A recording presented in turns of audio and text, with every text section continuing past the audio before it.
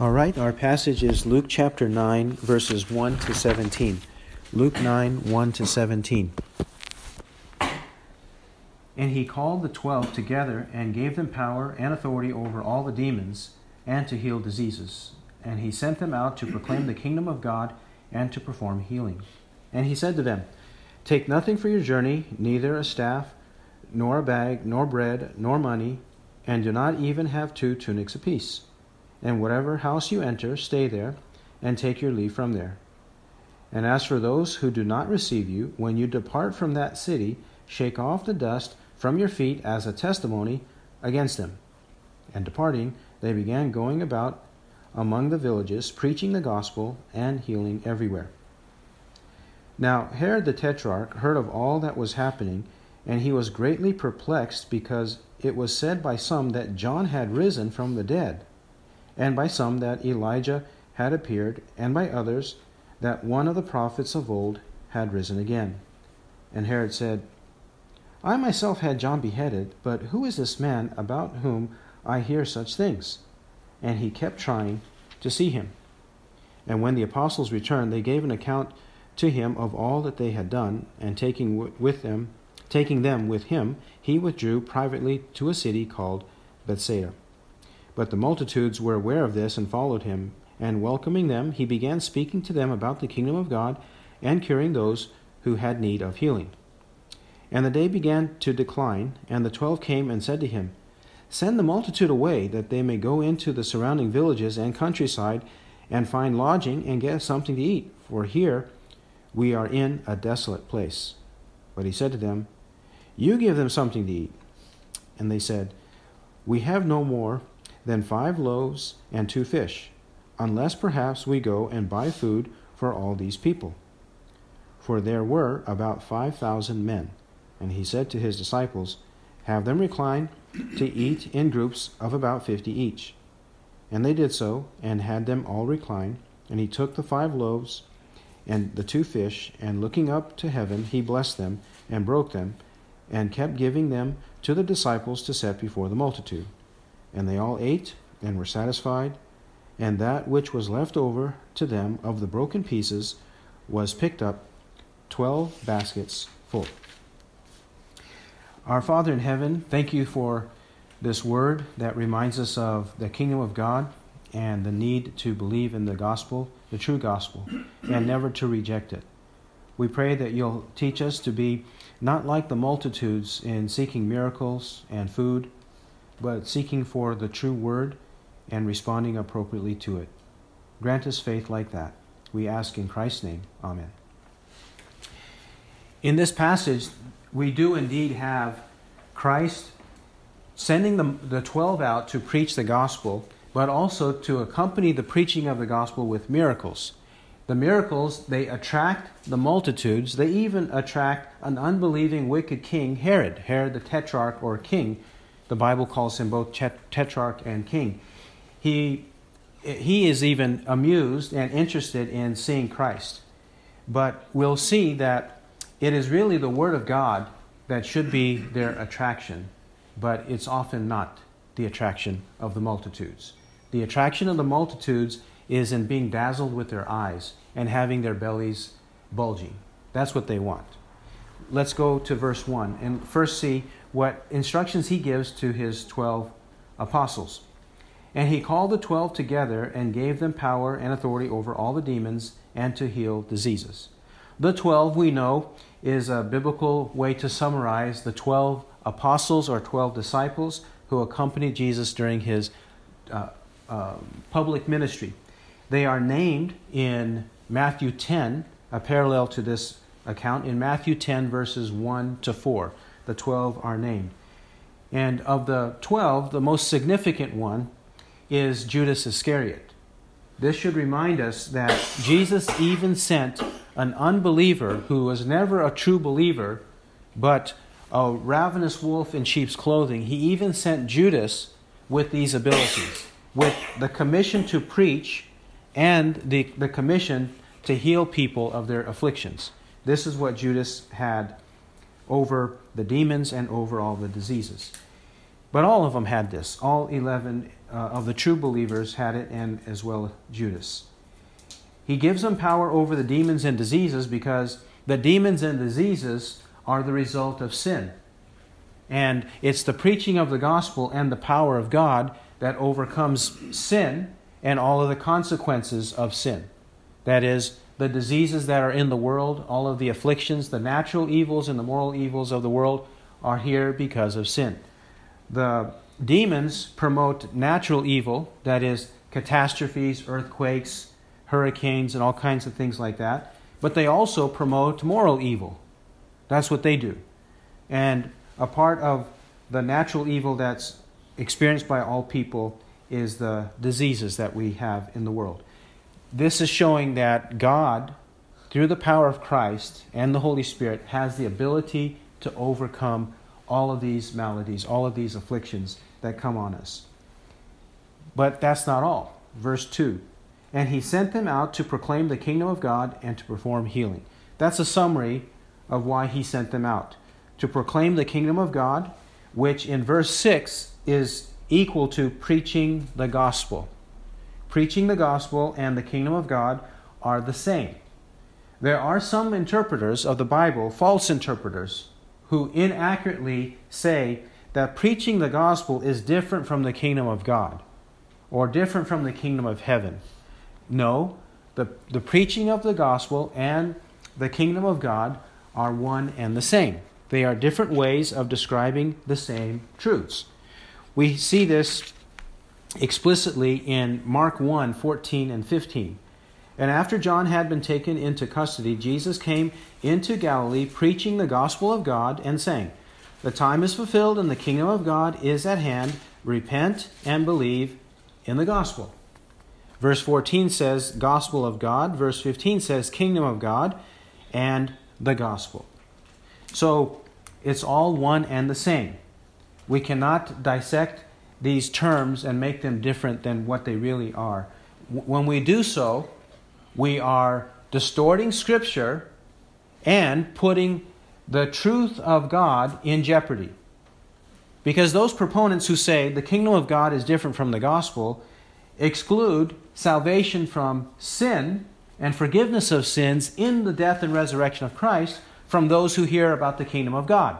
The kingdom of God doesn't include all of those things. It has to do with other things, things that are related to the world and comforts of the world and experiences of the world that are different from the experience of forgiveness of sins in Christ.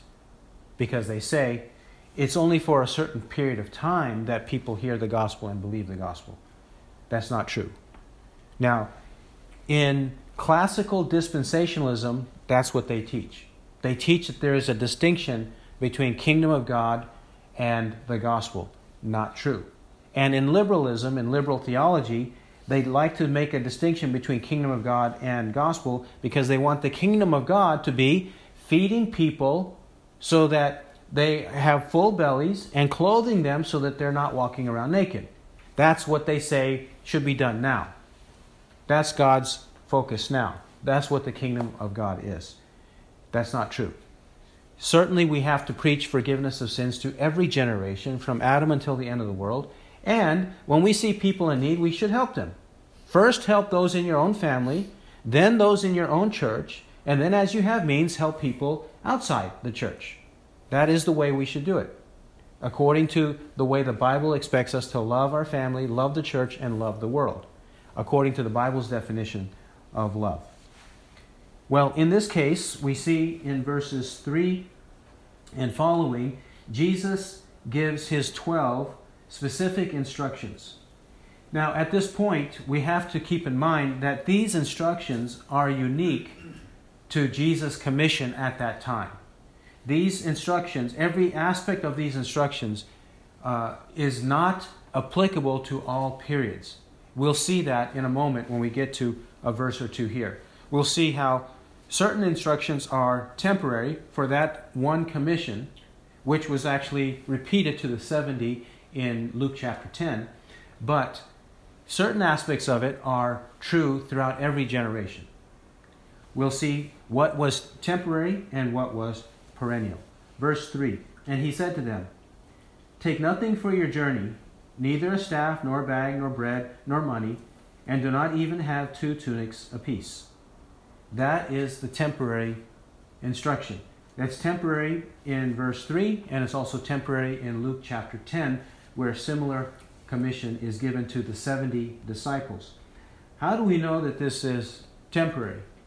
Well, if you're going on a distant journey, you need to have money and you need to have bread. Their journey here was local, in the surrounding cities and towns and villages. But on the distant journey, you have to have money, you need to have bread.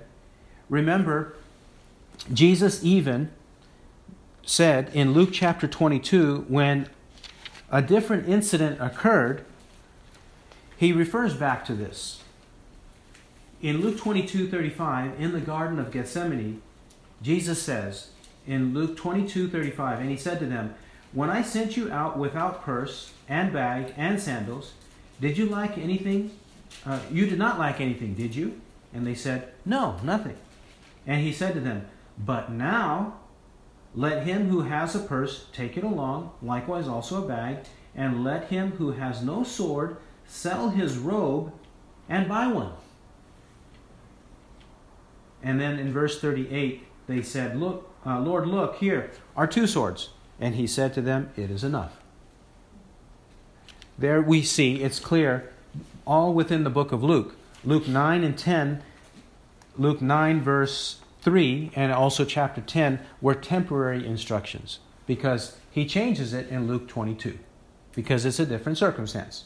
He's teaching them a lesson here to depend on God, that God will provide for you when you go from place to place. Not that he will not provide when you go to distant places, but he's trying to teach them in stages, incrementally, to trust in God. And this is what he instructs them to do. How will they be provided? Verses 4 and 5. Luke 9 verse 4. "And whatever house you enter, stay there and take your leave from there. And as for those who do not receive you, when you depart from that city, shake off the dust from your feet as a testimony against them." He says in verse 4, when you enter a house, stay there and take your leave from there. If we take the parallels in Luke chapter 10 and Matthew chapter 10 and Mark chapter 6, Jesus intends when you come to a house, give them a greeting of peace. And if the house owner is a hospitable man, if he's a charitable man, and he says, "Oh, okay, you come here preaching, you're a stranger, come inside, let me care for your needs, and let me hear what you have to say." If he does that, then he says, stay there and take your leave from there. So stay there, and presumably, as long as you see fit and fine for you to teach those people, as long as they're welcoming you, don't be a burden to them is the implication, but also receive from them. If they're going to give you lodging, take their lodging. If they're going to give you food, take their food. Why? Because it says in Luke 10:7, the laborer is worthy of his wages. The laborer is worthy of his wages. The laborer, the spiritual laborer, is preaching eternal truths, so he should receive physical and temporary benefits for the physical labor, or for the spiritual labor that he conducts with the people. Paul the Apostle, in Galatians 6:6, he says, "And let the one who is taught the word share all good things with him who teaches." Meaning all good things, temporary things, with him who teaches. This is the context, by the way, of "Do not be deceived, God is not mocked, for whatever a man sows, this he will also reap." So this is what he's teaching here too. Jesus is teaching them to benefit in material and tangible ways from the people who hear the word of God wherever you stay and wherever you preach. However, verse 5, Luke 9:5 says the opposite may also occur. "And as for those who do not receive you when you depart from that city, shake off the dust from your feet as a testimony against them." Here, this, as well as the preceding verse, these are truths that are to be practiced at all times. When somebody does not receive you, then when you leave that place, then shake off the dust from your feet as a testimony against them. It's a testimony against them in terms of judgment that they should receive. You are giving a symbol of a way in which they deserve the judgment of God. They are worthy of being treated like dust or chaff or ashes. The Bible uses this imagery and speaks of it in terms of judgment. For example, Acts chapter 13, when the people of that area, some of the people of that area resisted and blasphemed and persecuted the apostles, it says in Acts 13:51, which happened several years later, it says, "But they shook off the dust of their feet in protest against them and went to Iconium." They left that city and shook off the dust from their feet in protest against them. Now, this has to do with judgment and the anticipation of judgment, because something similar happens in Acts 18, verse 6. 18:6. In another city, "And when they resisted and blasphemed, he shook out his garments and said to them, 'Your blood be upon your own heads. I am clean. From now on I shall go to the Gentiles.'" There he shook out his garments as though he has dust on his garments. In a dusty place where they don't have paved roads, in most places they have dirty and dusty roads, you're going to have dust on your garments. So he shakes his garments, as it says in Acts 18:6, and says, "Your blood be upon your own heads. I am clean." That is, I told you what you needed to hear. You did not want to hear it, so now the judgment is on your own head. Your blood, you are guilty of your own lifeblood. I'm not guilty of it, and I'm going to walk away and go to other people who will listen. I'm going to find others who will listen. This is what he's teaching the 12 to do in Luke chapter 9, verse 5. Here, one more time, this is to be repeated. We should be doing the same thing whenever we preach the gospel. We stay with people who want to hear. If they don't want to hear, we walk away from them and let them know that the judgment of God rests on their head. They need to know that when we walk away. Verse 6. Luke 9, verse 6. "And departing, they began going about among the villages, preaching the gospel and healing everywhere." That sums up the fact that they obeyed. They obeyed. These are things, some of these things they have never done before. And yet they had faith, they obeyed, and went out and did what they were told to do. They went out preaching and trusting that there would be people who would believe the gospel. And they also went out healing, trusting that the power of God would be present with them to heal people. They had to have faith, exercise faith in doing so. Verses 7 to 9. Herod reacts to this news. Herod, an unbelieving, wicked king, reacts. "Now Herod the Tetrarch heard of all that was happening, and he was greatly perplexed, because it was said by some that John had risen from the dead, and by some that Elijah had appeared, and by others that one of the prophets of old had risen again. And Herod said, I myself had John beheaded, but who is this man about whom I hear such things? And he kept trying to see him." Herod is perplexed. He hears about everything, and they are amazing things that perplex him. He's curious, what's going on? He's wondering if John the Baptist, who was beheaded by him unjustly, John was a righteous man and did not deserve the death penalty, but he was put to death because of Herod, wicked Herod. He thought, having some contact with the Jews, and in his own heritage, he had some lineage with the Jewish people, he knew that the Jews believed in resurrection of the dead from the Old Testament. He knew that that was the case. So he thought that maybe John had risen from the dead because some of the people were also saying that. John rose from the dead, and this is who Jesus is. And others that Elijah the prophet, because in Malachi chapter 4, Malachi 4 verses 4 to 6, it says, Elijah will appear before the great and terrible day of the Lord comes. And he's going to preach that repentance so that the hearts of the children turn towards the fathers and the fathers towards the children, lest I come and smite the land with a curse. Malachi predicted that. But what Malachi meant, according to Luke 1:16 and 17, what Malachi meant was John the Baptist was going to come in the spirit and power of Elijah. Not that John the Baptist was Elijah, or that Elijah was going to rise from the dead and start preaching. That's not what Malachi meant, according to Luke 1:16 and 17. But this also shows the disparate response of the people. They don't know. They don't have a clue. Which shows what? Of all the preaching that had occurred and all the miracles that had occurred, they weren't listening properly. They weren't listening properly to know the true identity of Jesus as the Son of God. They didn't listen carefully. And there were times, enough times, that Jesus plainly told them that he was the Christ.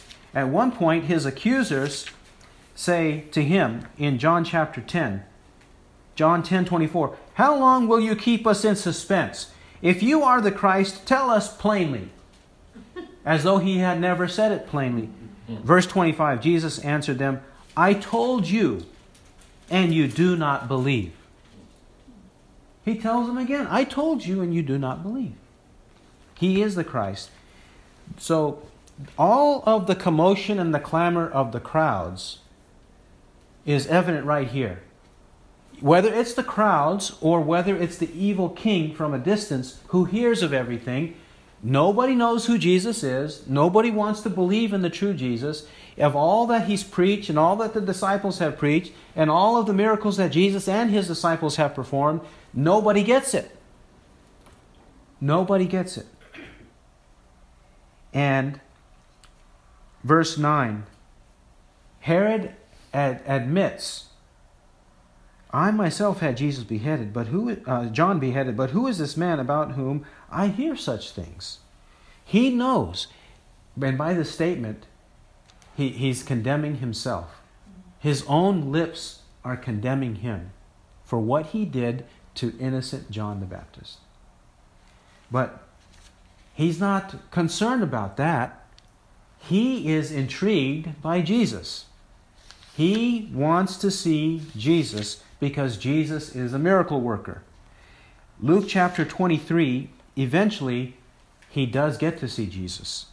When the kangaroo courts are in session, in Luke 23:8, "Now Herod was very glad when he saw Jesus, for he wanted to see him for a long time, because he had been hearing about him and was hoping to see some sign performed by him, some miracle." He was looking and longing for a long time to see some miracle.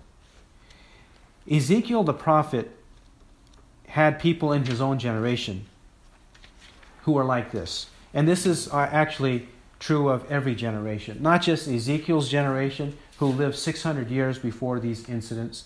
And it's not just John the Baptist or Jesus. In Ezekiel 33:30. I was just reading that a while ago. 33:30. You were just reading that, someone said.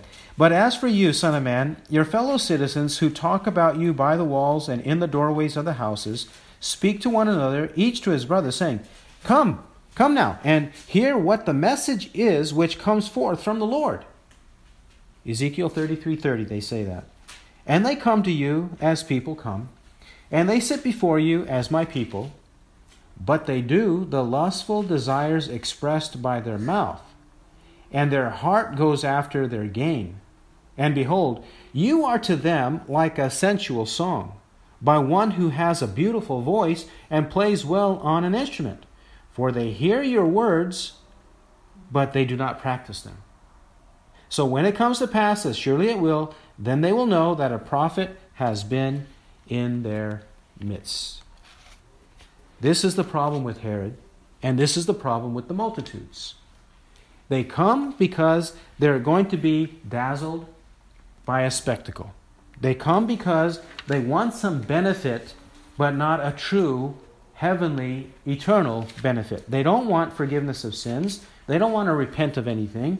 They don't want to live for the kingdom of God. They want to live for their own desires, for their own gain, whatever suits them. That's what they want. The same is happening there. Okay, now let's transition to verses 10 to 17, the feeding of the 5,000, where we will see a further example of this same thing. Verse 10, and when the apostles returned and they gave an account to him of all that they had done, and taking them with him, he withdrew privately to a city called Bethsaida. The apostles rightfully give an account, and this is good and right to do, to report to the master. And just as the apostles do in the book of Acts, whenever they gather back to the other disciples and brethren, they give a report and an account of what has happened so that they can rejoice in the things of God and see what God has done, or to express how few people believed, even though so much was done to benefit them. But they withdraw privately to Bethsaida to get away from the crowds for some reprieve, for some rest from all that they've been doing. But they don't get very much of that rest. Verse 11, but the multitudes were aware of this and followed him. And welcoming them, he began speaking to them about the kingdom of God and curing those who had need of healing. Okay, the apostles did all that. Now Jesus does it for them, because they follow. Jesus does the same for them. Verse 12. And the day began to decline, and the 12 came and said to him, send the multitude away that they may go into the surrounding villages and countryside and find lodging and get something to eat, for here we are in a desolate place. This statement they make to Jesus is a valid statement in the sense that they do need a place to lodge and they do need to eat. They look around at their circumstances that they don't see the means for that. It's valid in that sense, but it's invalid in the sense that Jesus can handle that. Jesus can do whatever he wants. He just healed people. He can raise people from the dead. They just went out and did ministry and did all kinds of miracles. Why can't a miracle happen right here? They didn't make that request. That was the problem. They didn't make a request for that. So Jesus tests them. This is a test. Luke 9:13 is a test. You can see from a parallel account in John chapter 6. John chapter 6 verse 6. John actually says, but Jesus said this testing them because he himself knew what he was intending to do. John 6:6. John tells us Jesus makes this statement purposely in Luke 9:13. But he said to them, you give them something to eat. And they said, we have no more than 5 loaves and 2 fish, unless perhaps we go and buy food for all these people. What are we going to do? They are looking at it physically and short-sightedly. Okay? That's their problem. This is all of the problem of all of us. We often look at a dire situation and we get anxious about it. We start sweating about it. We start weeping and crying about it. We start talking to other people about it, and we don't do what's right. We don't have faith, and we don't trust God. We don't pray to God. We don't wait on God, hope in God. That's what they did here. 14. For there were about 5,000 men.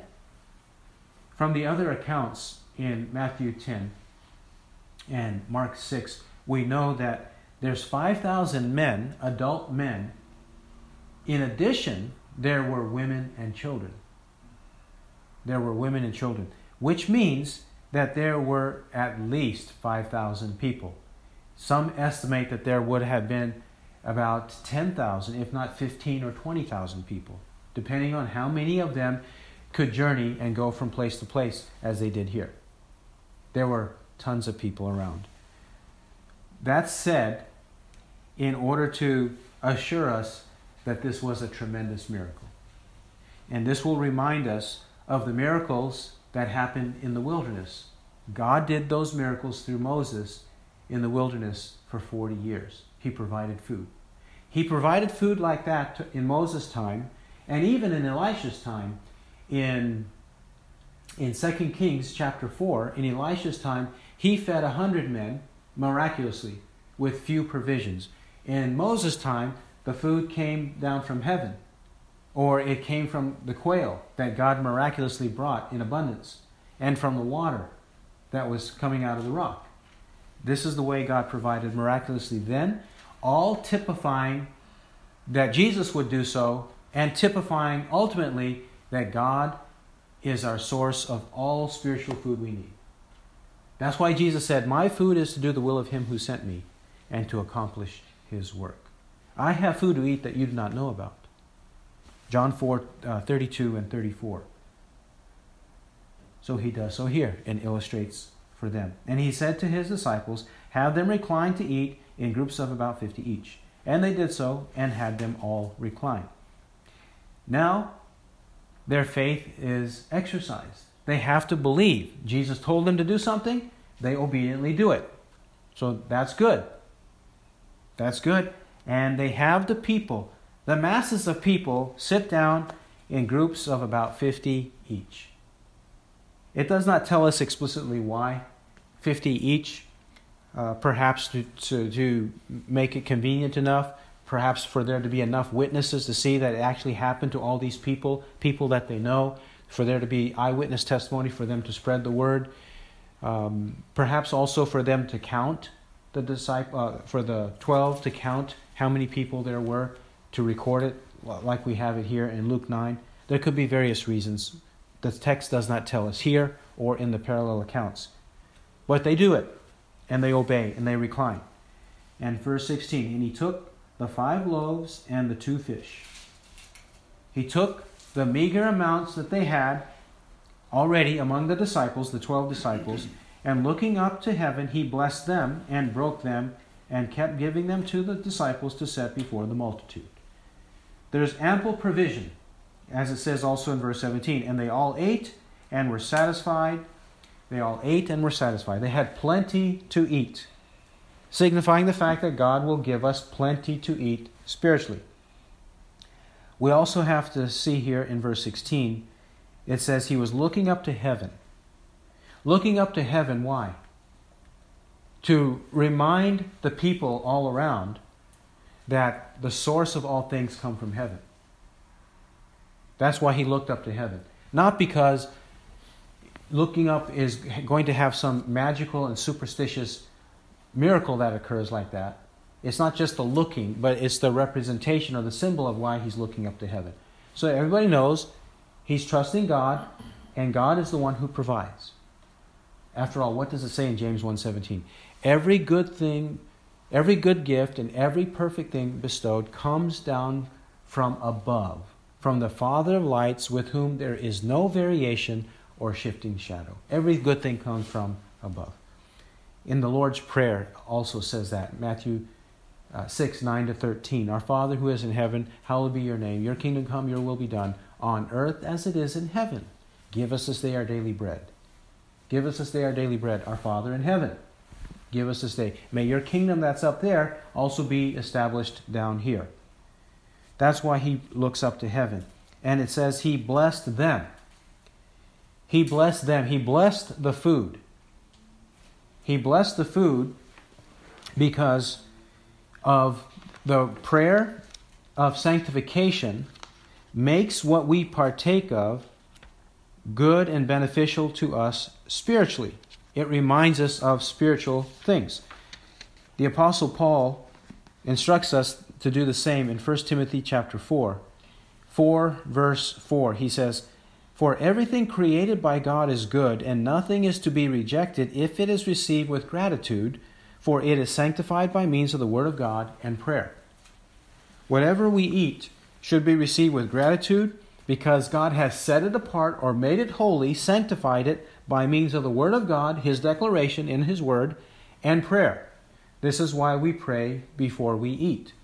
And in fact, also from Deuteronomy 8:10, after we eat, we should bless the Lord, it says. After we eat as well. We pray before, and we also should pray after and bless the Lord.